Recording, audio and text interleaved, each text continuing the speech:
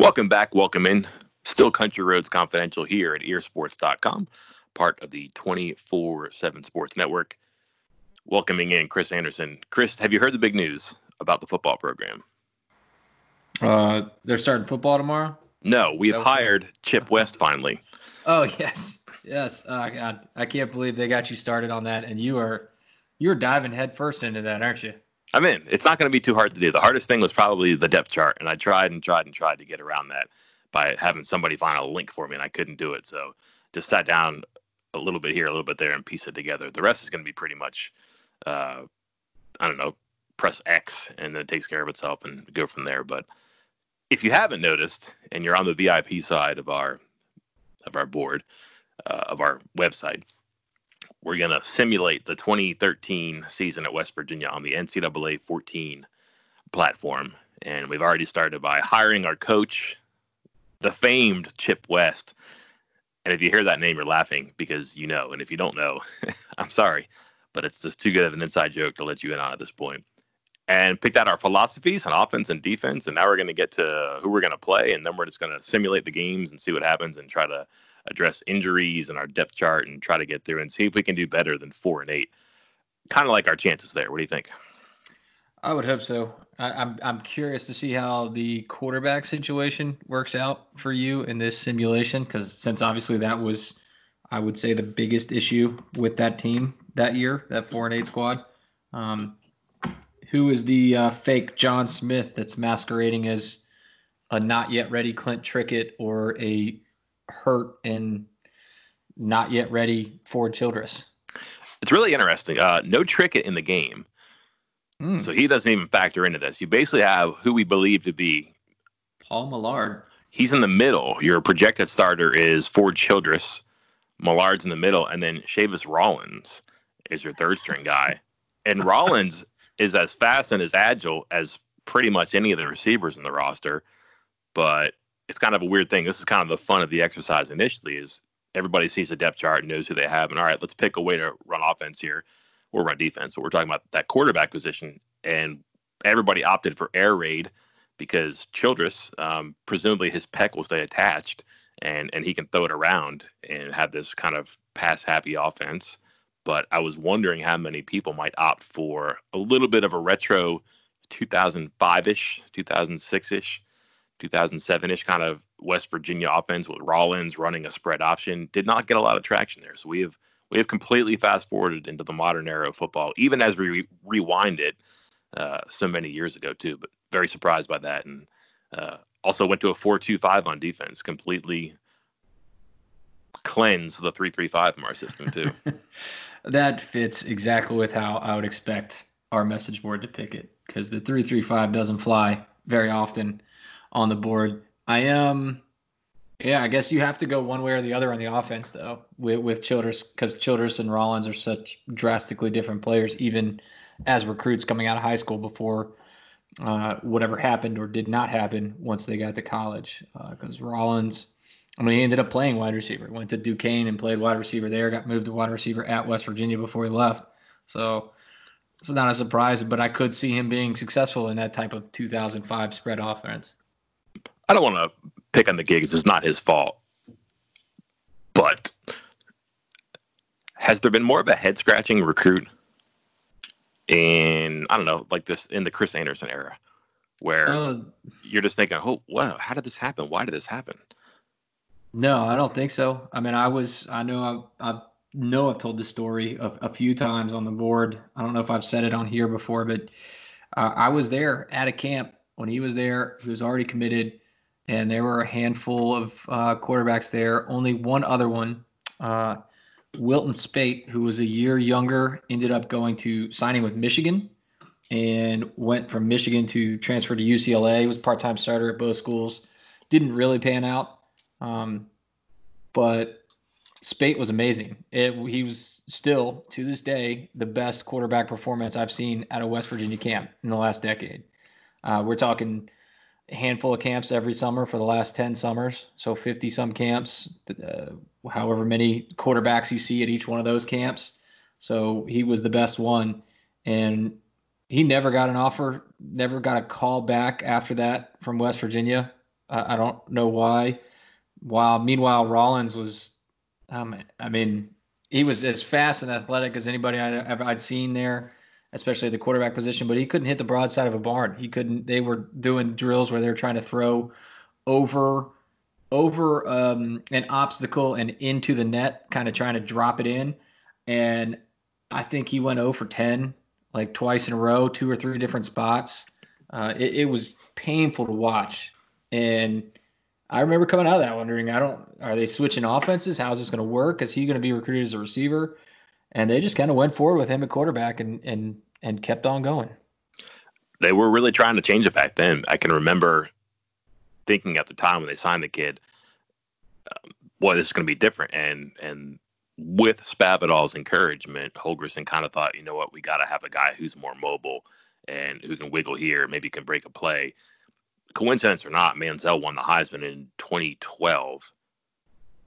And a year later, Rollins is on campus. I'm not saying I thought Rollins is going to be Manziel, but, man, that would be an interesting thought exercise at the time. Like, man, how do we get a more modern version of the quarterback? And is it a guy who's a little bit more slippery? And maybe he isn't as strong-armed, and maybe he isn't as accurate, but he's not going to get trapped in between the tackles, or he's not going to have to throw out of bounds. He can make something happen with his feet. If he gives you, 3 to 5 more plays a game, it's a pretty interesting trade-off there too. But no love in our virtual franchise here either. Just kind of like, and automatically people are looking at the situations that aren't as good in certain spots, and safety is one. And I'm wondering if we're going to have a conversation about moving Rollins to safety.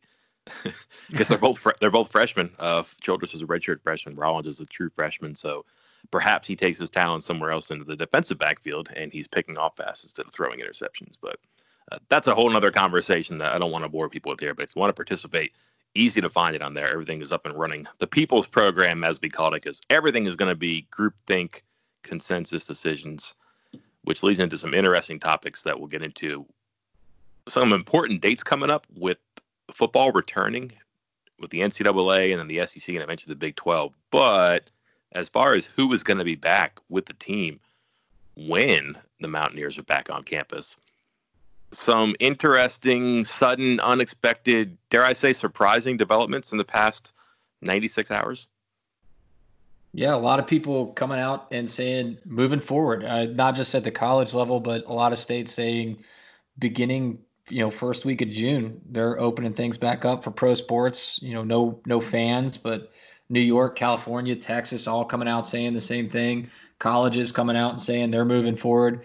And our very own Gordon Gee, front and center, Paul Feinbaum, ESPN, Sports Center, everywhere.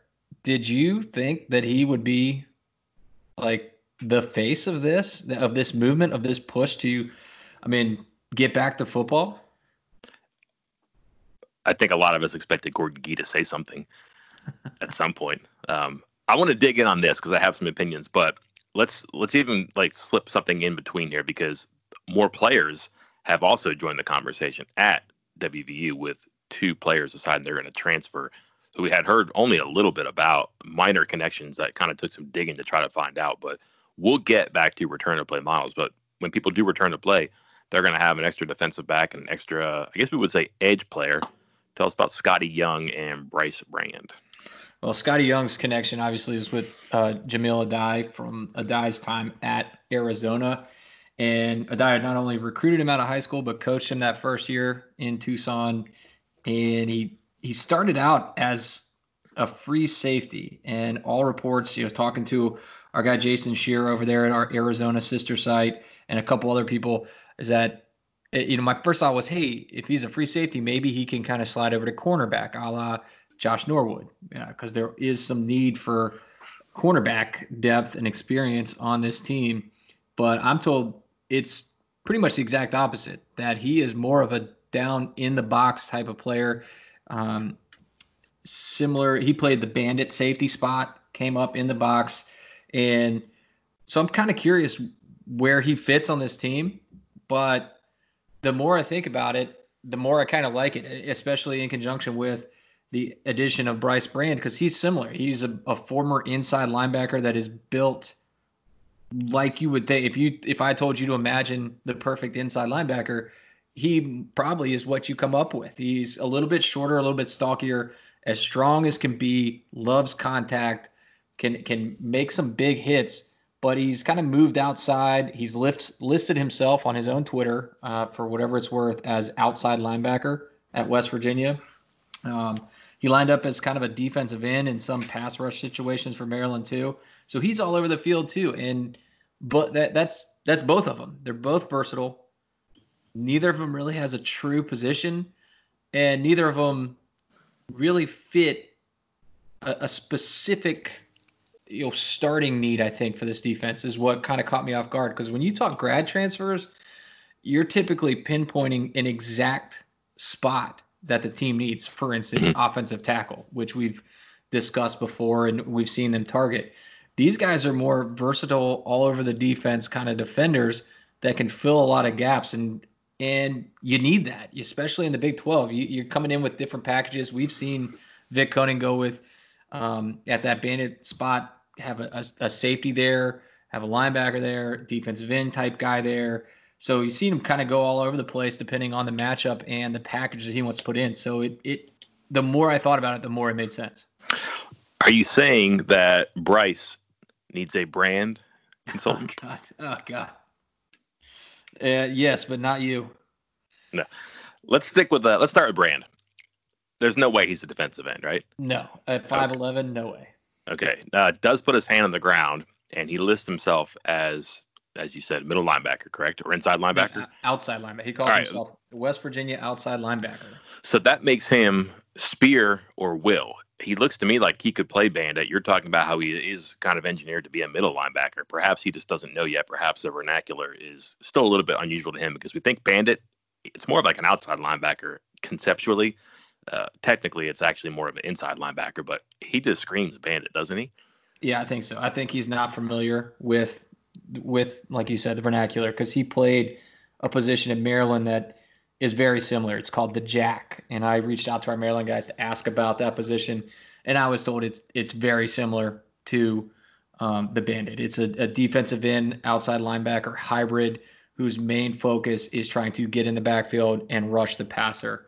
It sounds an awful lot like somebody who can kind of shine in the bandit spot. His brother's an interesting player too. I don't know if you remember him. He was, when the year that they lost everybody at Maryland to playing quarterback, he was literally the fifth person to start a game that year, I believe. He was fifth in the depth chart. He ended up starting a game, but ended up going from Air Force to a junior college to Maryland. And then I think he just kind of walked away from the game. But also, this brand is kind of well-traveled too. From Michigan, but played high school football in Florida and also California. I guess it's cool that he has a whole bunch of different flavors on his palate at this point. Well, yeah, and now, man, hold on. I got distracted because I went to go look up Bryce's brother, and it accidentally pulled up an old CBS Sports photo of Bryce, and it was taken by me. And now my mind is blown, because he was apparently at a WVU camp, and it is news to me, or is it? Sorry, that really threw me off there. Man, yeah, he's been well traveled. I think we noted. I don't know if you saw Scotty Young noting that, hey, we finally get to play together, when he saw that Bryce Brand announced his commitment. Both of them are actually from California, granted 8 hours away from each other, but they both played in the charter school system, so they did go head to head on the field a couple times before Brand transferred to IMG Academy. Well, Bryce Brand was committed to the same recruiting class too. Ah, yes. I did not. Oh, that's right. He was going to go to Arizona before he flipped to Maryland. Huh. I just want to savor this moment. I knew something about recruiting that you didn't know. Yeah, that's big. See, this is what happens when I start looking at my computer while you're talking, and I just get lost, and now I'm never going to live that down. Hold on, just deep breath here for a second. Okay, back to business here. The conversations that Brown has had about what he'll do with his open scholarships, 2, possibly 3. The first one was always offensive tackle. The second one was like, defensive line, interior or would be a good idea. And then back end of the secondary. Brand is technically none of the above. he's going to be a linebacker. It sounds like probably more of an edge player, so perhaps that's suiting the defensive line. And although they do seem like they're okay, but like with the edge rushing, and he's not going to be defensive line, but you put him at bandit, that does kind of help with the pass rush at times if he's that type of player. We'll get to offensive line. It seems that Young is kind of a good candidate for the veteran presence, someone who's been through it. He's got 2 years to play one season, so he's grown up fast in the game.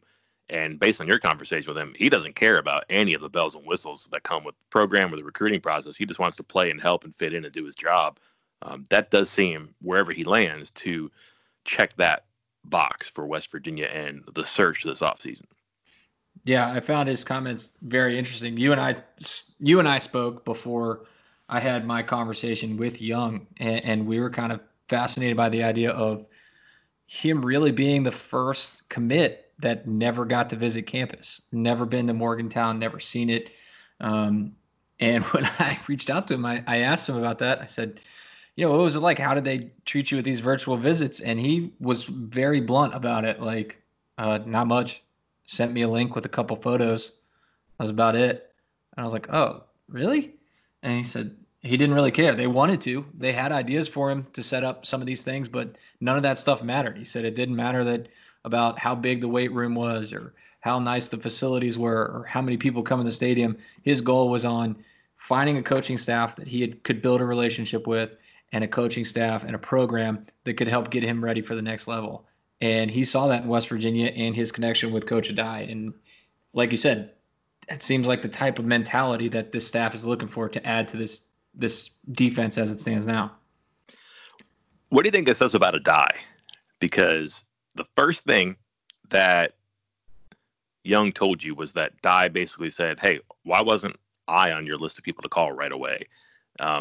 And then I'm imagining that whatever time had elapsed between that conversation and the last time they were together quickly vanished and became just like they were old friends again. But Addae can get someone like that to jump really fast. It does seem like that he has a connection with everybody he coaches and recruits too, but this is kind of a unique thing. And he's like a Pied Piper all of a sudden who can make someone make this leap across the country with virtually no glimpse or no experience of the campus.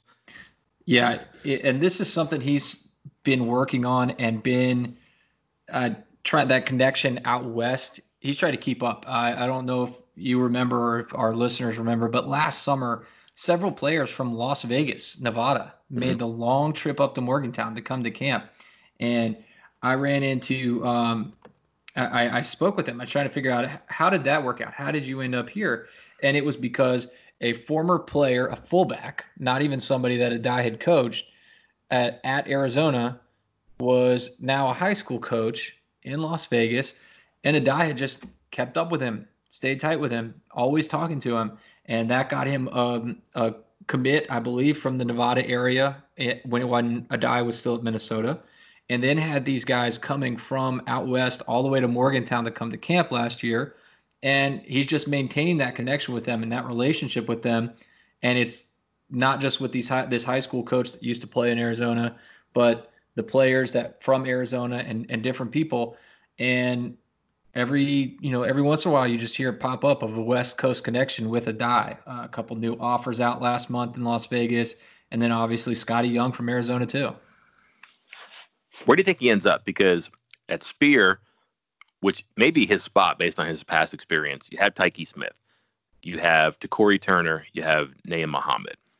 None of those guys behind Smith has really done it before, so he could really jump in there. Free safety, Kerry Martin, and after him, I'm trying to think out loud here now. Is it Guzman? Probably. Yeah. And then at Cat, Mahone, and Long, I'm trying to think of other players who are on the roster here. I'm drawing a blank, which is probably the point. But he could rise to the level of B at any one of those spots. He might push Kerry Martin if he's really good at free.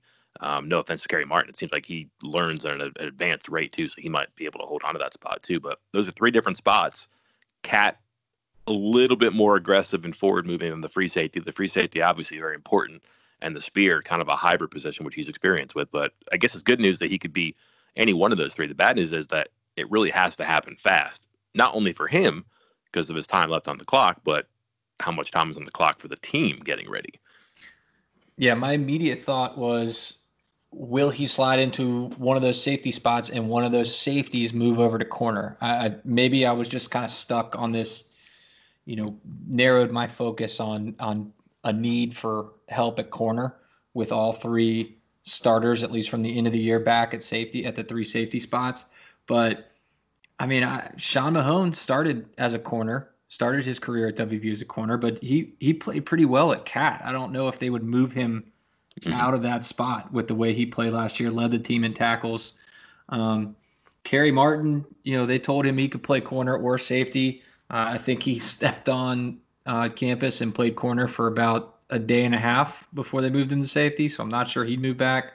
And Tyke Smith is a spear, period, like in the story. So just maybe he's just one of those guys that they want to bring in and make sure that they have a very good player that can back up several spots and push guys to be better if they stay in front of him. I let Dante Bonamico out too. He's able to play any one of those three spots too, but I'm not sure that he's going to stand in the way of someone like Young at any one of those spots either. I'm sure if Young is better than Bonamico at a backup spot, he'll take that position there, and they'll probably move Bonamico too. But let's go to corner though, because I don't think he's going to play corner. I just don't know where he's going to, because looking at who they have here, Alonzo Adai is going to play corner, correct? Well, I think at the most recent hints we've gotten were that he might be at safety. That's right, and by yes. hints, I mean somebody posting a Zoom screenshot of the cornerbacks meeting on Zoom, and he was not on there and has not been on there for any of them. So presumably, I mean, I'm assuming he's still on the team. I have no reason to think otherwise. So I'm assuming that he is with the safety groups based off of that. And to be quite honest, no other intel at all. So we thought before that and had heard before that, and I believe he was working with corners before that, that he might end up there, but maybe he's back at safety too. So, or who knows? Correct. I forgot about that he's actually not a corner. That's because that's what Alonzo's cousin coaches. Regardless, Miller they really like. Fortune they really like. Mayo, they recruited to play that position. He can't go anywhere else. And Okoli is definitely going to play. I don't think they're going to put Young in front of Okoli no matter what, because Okoli's the future across 3-4 years. The names we haven't mentioned are probably the ones that may factor into where Young goes. Jaido Favoris and Jackie Matthews. Those three, some flexibility. Maybe a spare corner, but maybe depth at a safety spot, or maybe they're just a nickel back in a package. Because we don't know where Favoris, Matthews, or at this point, Young are going to play.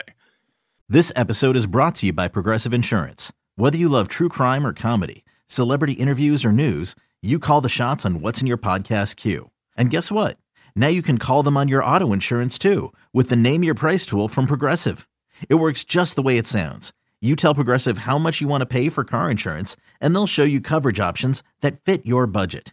Get your quote today at Progressive.com to join the over 28 million drivers who trust Progressive. Progressive Casualty Insurance Company and Affiliates.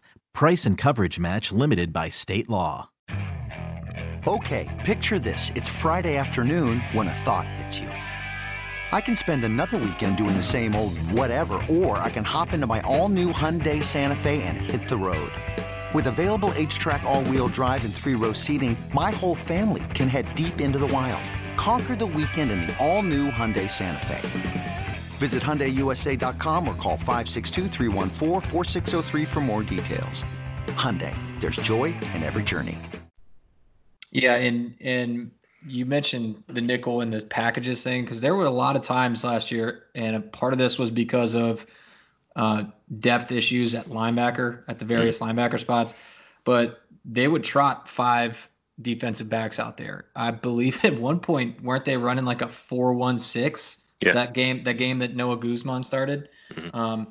So Koning's not afraid of, yes, it's a kind of a 4-3-3-4 defense, but he's not going to be limited on the starting lineup or packages to that lineup. So don't be surprised that they're adding extra safeties that can come in and play a bunch of different ways. At the very least, having a cornerback skill set at safety is really important in the Big 12. That was one thing that Norwood and Mahone used to their advantage. So if this guy is a converted corner or he has that type of skill set and he can play safety, that's not a detriment at all. Let's talk about conclusions we can draw here, because both of these fellas are eligible to play in 2020, correct? Yes. A little bit of a question on there's some curiosity on Brand. Young is definitely a 2020, like I said, 1 season, 2 years. But the initial reporting when Brand left Maryland was that he'd be a postgraduate transfer. I've heard that he's not listed as a postgraduate in the transfer portal. That doesn't mean that's accurate, but let's assume he is. Otherwise, it doesn't make any sense. There's two things we could think. The logical one here is that somebody who has signed is not going to make it, and that they're still going to add an offensive lineman if they can. The concerning one is that, good news, everybody who signed does make it to campus. Bad news is they struck out and they couldn't find an offensive lineman, and they couldn't wait any longer. They couldn't devote any more time or energy to recruiting an offensive lineman because they had to address other needs here too. Which one are you leaning toward? I'm leaning more towards they think they might have an extra spot and they'll still try to add an offensive lineman. I just don't think you can leave it.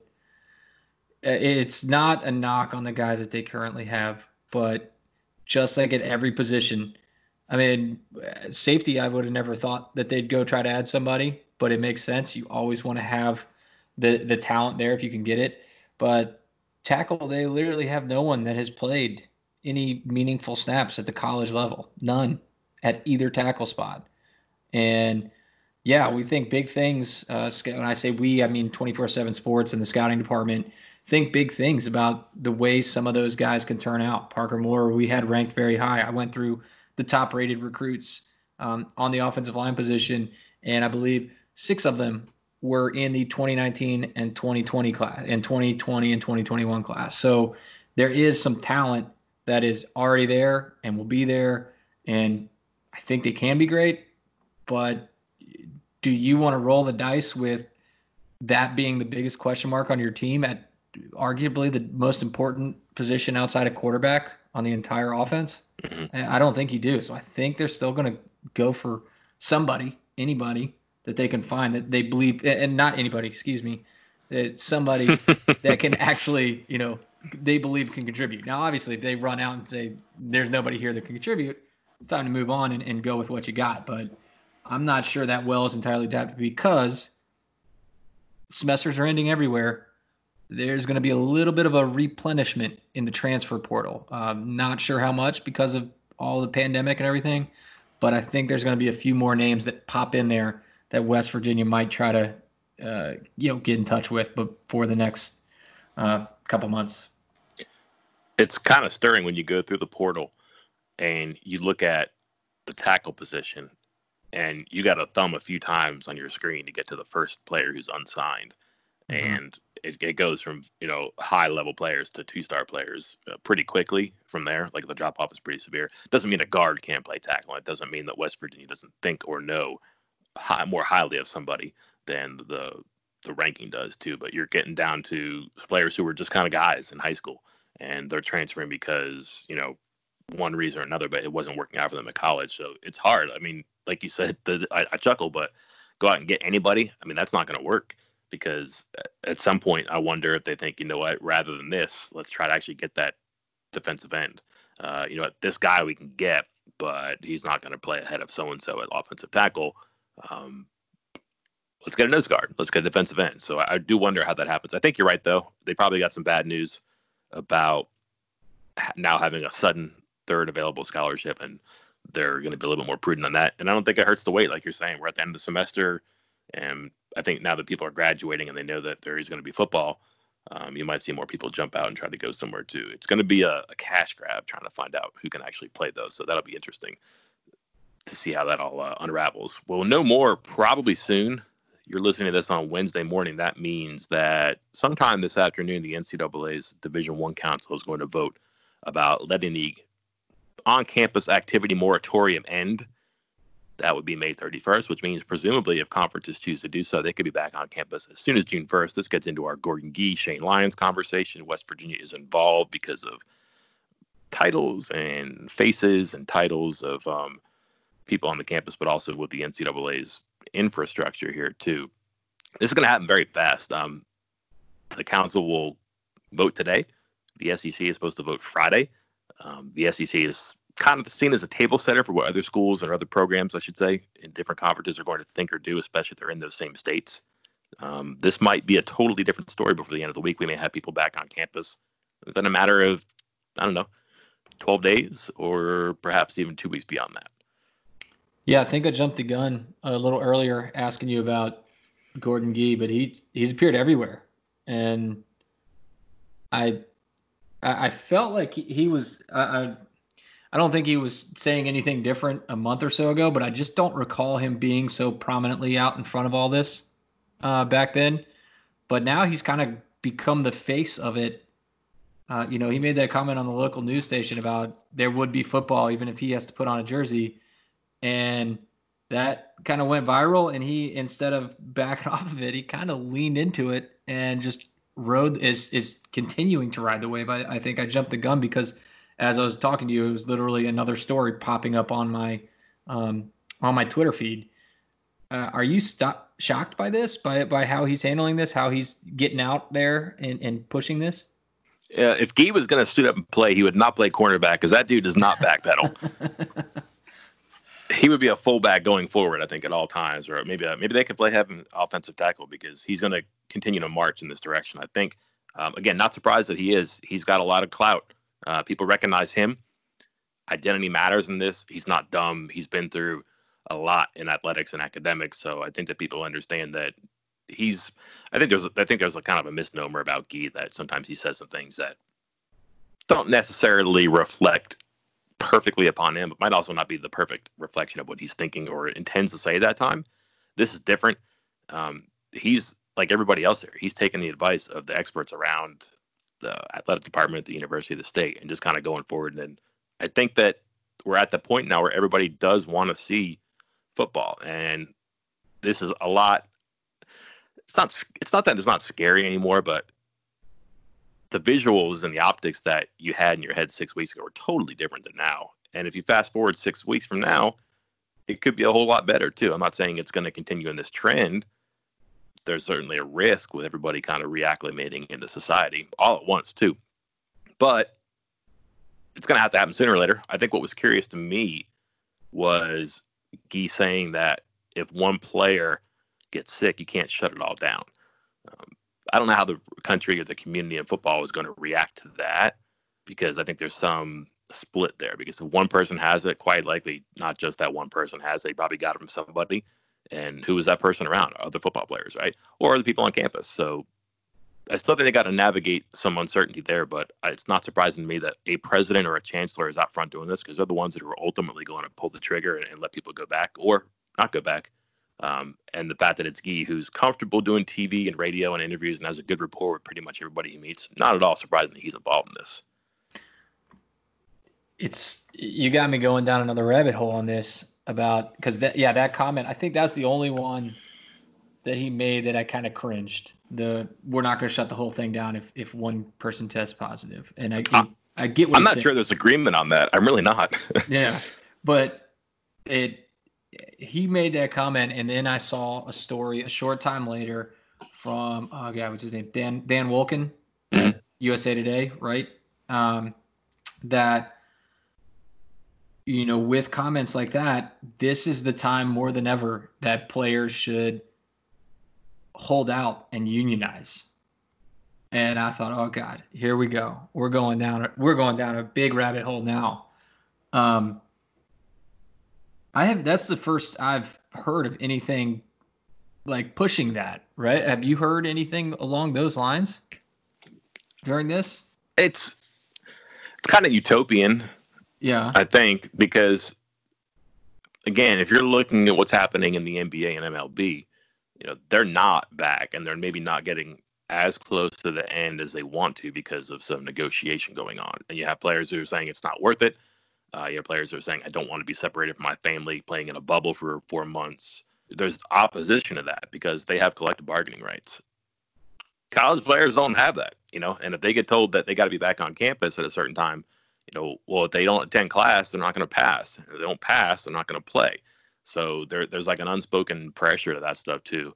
I do think a lot of them want to play. I've not seen anything, though, from student athletes, whether it's individually or collectively, say, this is not safe. We don't like being used as a pawn.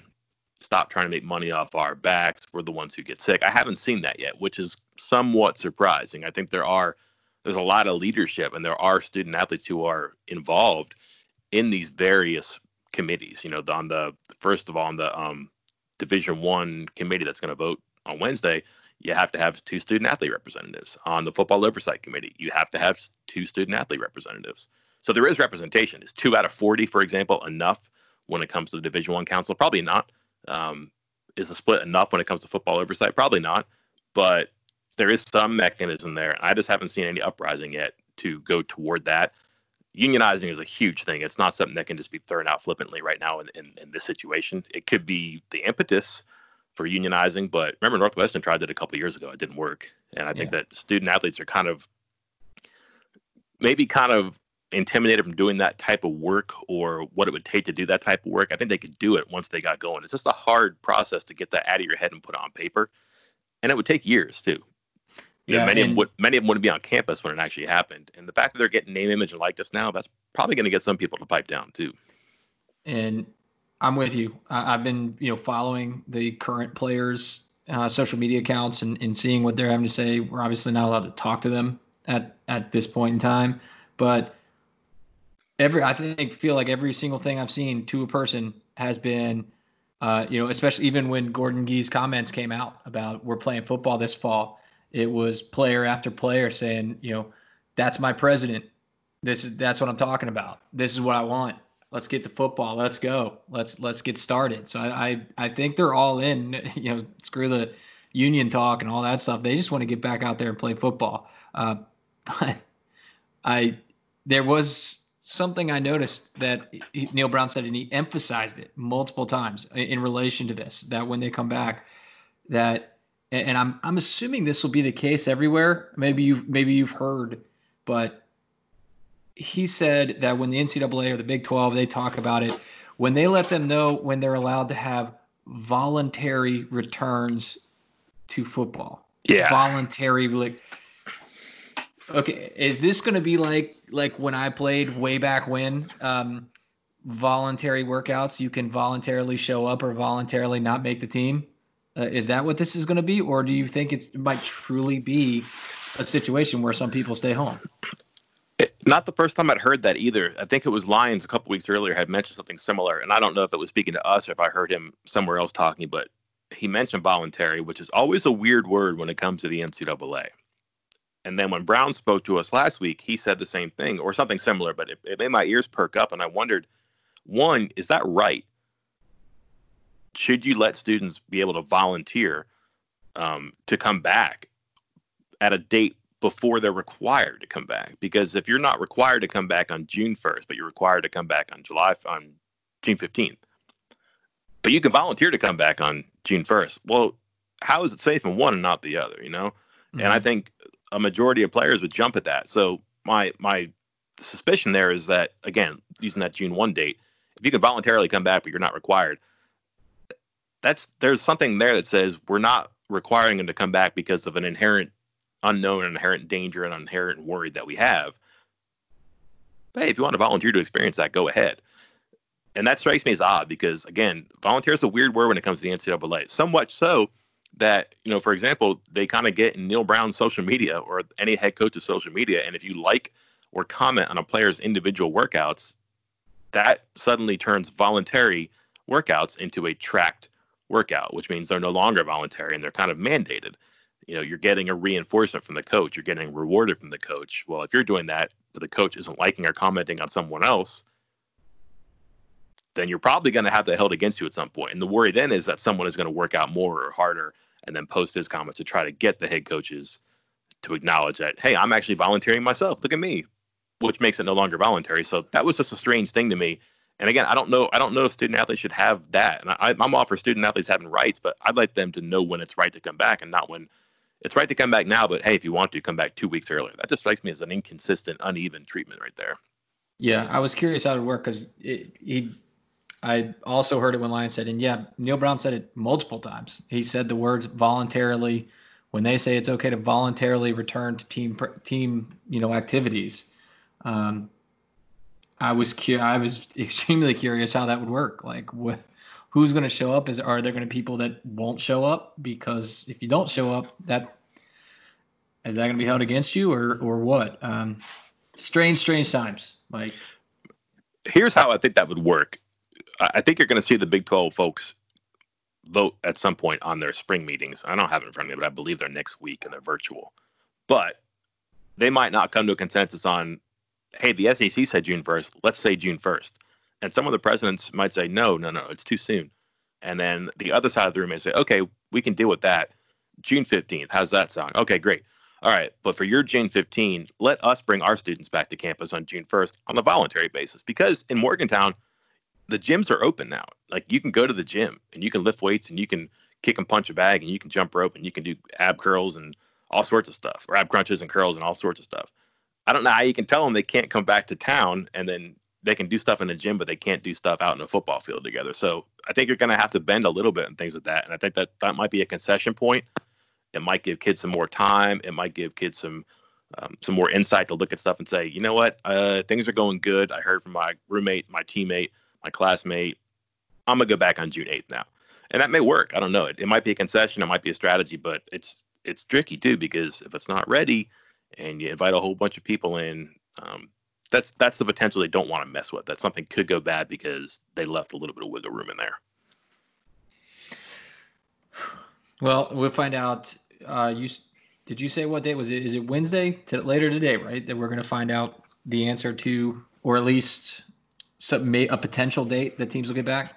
Mm-hmm. That's the idea, that if they're going to let the moratorium expire on the 31st, those 40 individuals will vote on that today. And then from there, I mean, you don't have to come back on June 1st, but I think the conferences will make decisions. And I think the SEC has, 12 states, and 11 of them have already said that they'll be back in campus. I think maybe 10 of the 14 schools have definitely said they'll be back in the fall. So that seems to be like enough to get them back open on June 1st. And then the Big 12, I mean, a lot of its states were open as soon as or earlier than some of the SEC states, and they had good numbers and good trends. So you might see when the time comes to do that. But there is a bit of an opposition to June 1st, I think, including Lincoln Riley, right? Yeah, I would say Lincoln Riley. Well, should I put on my best Facebook comment voice? Say, why does Lincoln Riley hate America? Why does he hate football? That's what I think. That's what Facebook sounds like.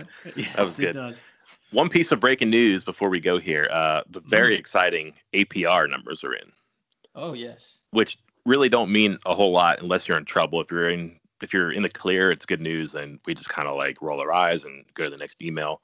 But one small thing here, and it overlaps a little bit with something I wrote on Tuesday. Bob Huggins, by virtue of his score, 995, I believe. Yep. Gets a $30,000 raise. Incentive, I should say, not a raise. So APR score, it's a cumulative scale. He clicks all three of the rungs in the ladder.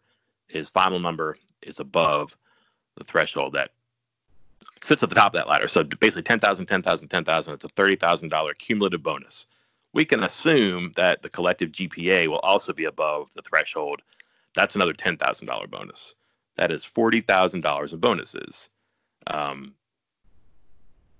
Can you give that guy that bonus right now? I'm not saying him. Can you give any coach that incentive bonus right now? I mean, you know me. I'm a by the books kind of guy. It's in the contract. You got to pay up, I think. But we've seen Bob Huggins be generous with these set type of things, and we know who knows what might happen with it. Would it be decreased by 10% or 5% or something along those lines? I think that's fair. 5%, right? Or, well, I guess he would have qualified for the 10% based on his total salary, but Are they going to treat this bonus as separate, so it's only 5% of that $50,000 or $40,000? I wish I had asked in the news conference where I guess it would have been about a week and a half ago, what will you do with performance bonuses? Because you're going to ring up a lot of them. I mean, football season should have a couple. They actually paid out $0 this past year in bonuses, which is remarkable, but there's a chance that they'll have some. Brown has a $20,000 and $30,000 bonus. $20,000 if it reaches one level, $30,000 if it reaches another.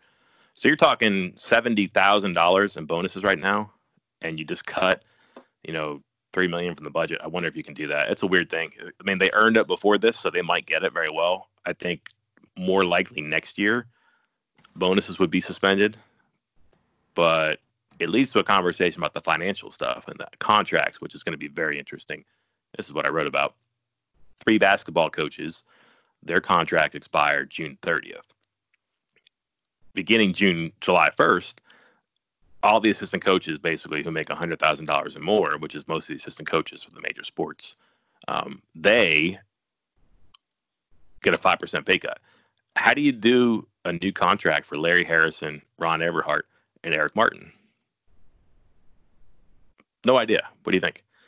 I don't know. I think we've seen it across the industry of hiring freezes and rehiring freezes, but you have to have these assistant coaches. And you noted in your story that Shane Lyons already said that they won't do, or he didn't say they won't do multi-year contracts, but they'd have to look at that again about multi-year deals. So I'm assuming, if I were guessing, and we have not gotten word that they've actually re-signed these contracts or gotten new contracts as are up at the end of June, but I'm thinking it's probably going to be the same salary for 1 year. And that's really which is unfortunate for the coaches, because as you noted, they would typically get a small raise each time. But I think in this environment, it's going to be hard to promise multi-year deals. It's going to be hard to justify giving a raise. So I'm fully expecting 1 year deals for basically the same salary. But even if, wouldn't that salary have to be cut by 5%? I guess so. Pandora's box. Yeah. I'm glad I don't have to make those decisions. I'll tell you that. Oh, yeah, I would take the paycheck. I could probably work my way through it. But the bigger concern is that you have 6 football coaches whose contracts will expire during this period of the pay raises. The pay raises are a 1 year deal optimally right now, no guarantee. But it's definitely from July 1st to June 30th, 2020 to 2021. So 1 fiscal year. 6 coaches get their contracts come up to be either renewed or, they wave goodbye and shake hands. You turn in your keys and your cell phone.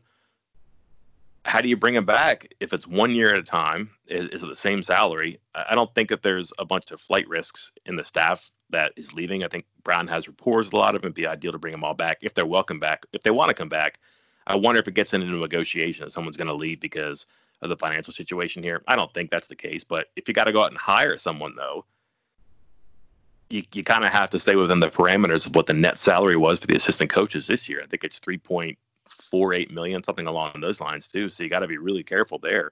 And again, coaches next year, this is kind of the bigger issue. You have the 4 coaches who come back, Parker, Coons, Dante Wright, and Vic Koenig. 3 of those guys are due raises. Parker is due a $25,000 raise and a $50,000 incentive bonus for just being on the staff. So if he's retained, if he stays, he gets $50,000 on top of his $25,000 raise. Koenig is $25,000. And Jeff Coons, because Ole Miss is paying part of his contract this year, that expires next year. His contract jumps from $200,000 to $325,000 next year. Again, during this period where you kind of being really financially responsible, I don't know how you give him a $125,000 raise, which again is no fault of his. The contract happened before this, but I don't know if that's a reasonable request for him or a reasonable action by the university. I have no idea how it's going to work out. It's not probably as big of a story as I'm making, but I'm extremely curious because they made all these moves to save money and they didn't nearly get themselves out of the hole either. Yeah, it's going to be weird, and especially if the football season gets altered, as you noted in your story the other day, that could bring even more financial impact. And Shane Lyons said that all these changes were being made with the hope that that the football season will be played in full with no other financial ramifications. So it could get worse. It could get stickier, and contracts are going to get a little tighter. I think the purse strings are going to tighten up a little bit in the future. I do wish they had done a social media thing when Randy Mazey, Mike Carey, Bob Huggins, and Neil Brown collectively came into Shane Lyons' office and volunteered the idea to take a 10% pay cut. That'd been good TV, right? It would have, yes. Put it on Instagram, do everything. Make it like a Patreon. You probably could have raised enough money to at least give them part of their salary back, right? I guess so. I told you I can do this job. I'm sure you could. You've already figured out. Hey, you sound like Shane Lyons right now, finding those new revenue streams that he was talking about. There it is. Right see. There. All right. Well, no naming rights on this podcast as of yet. Just not the right time, not the right environment. But maybe in the future. In the future, we'll be back. That's all for this time. I am Mike Casazza. And I'm Chris Anderson. We'll talk to you later.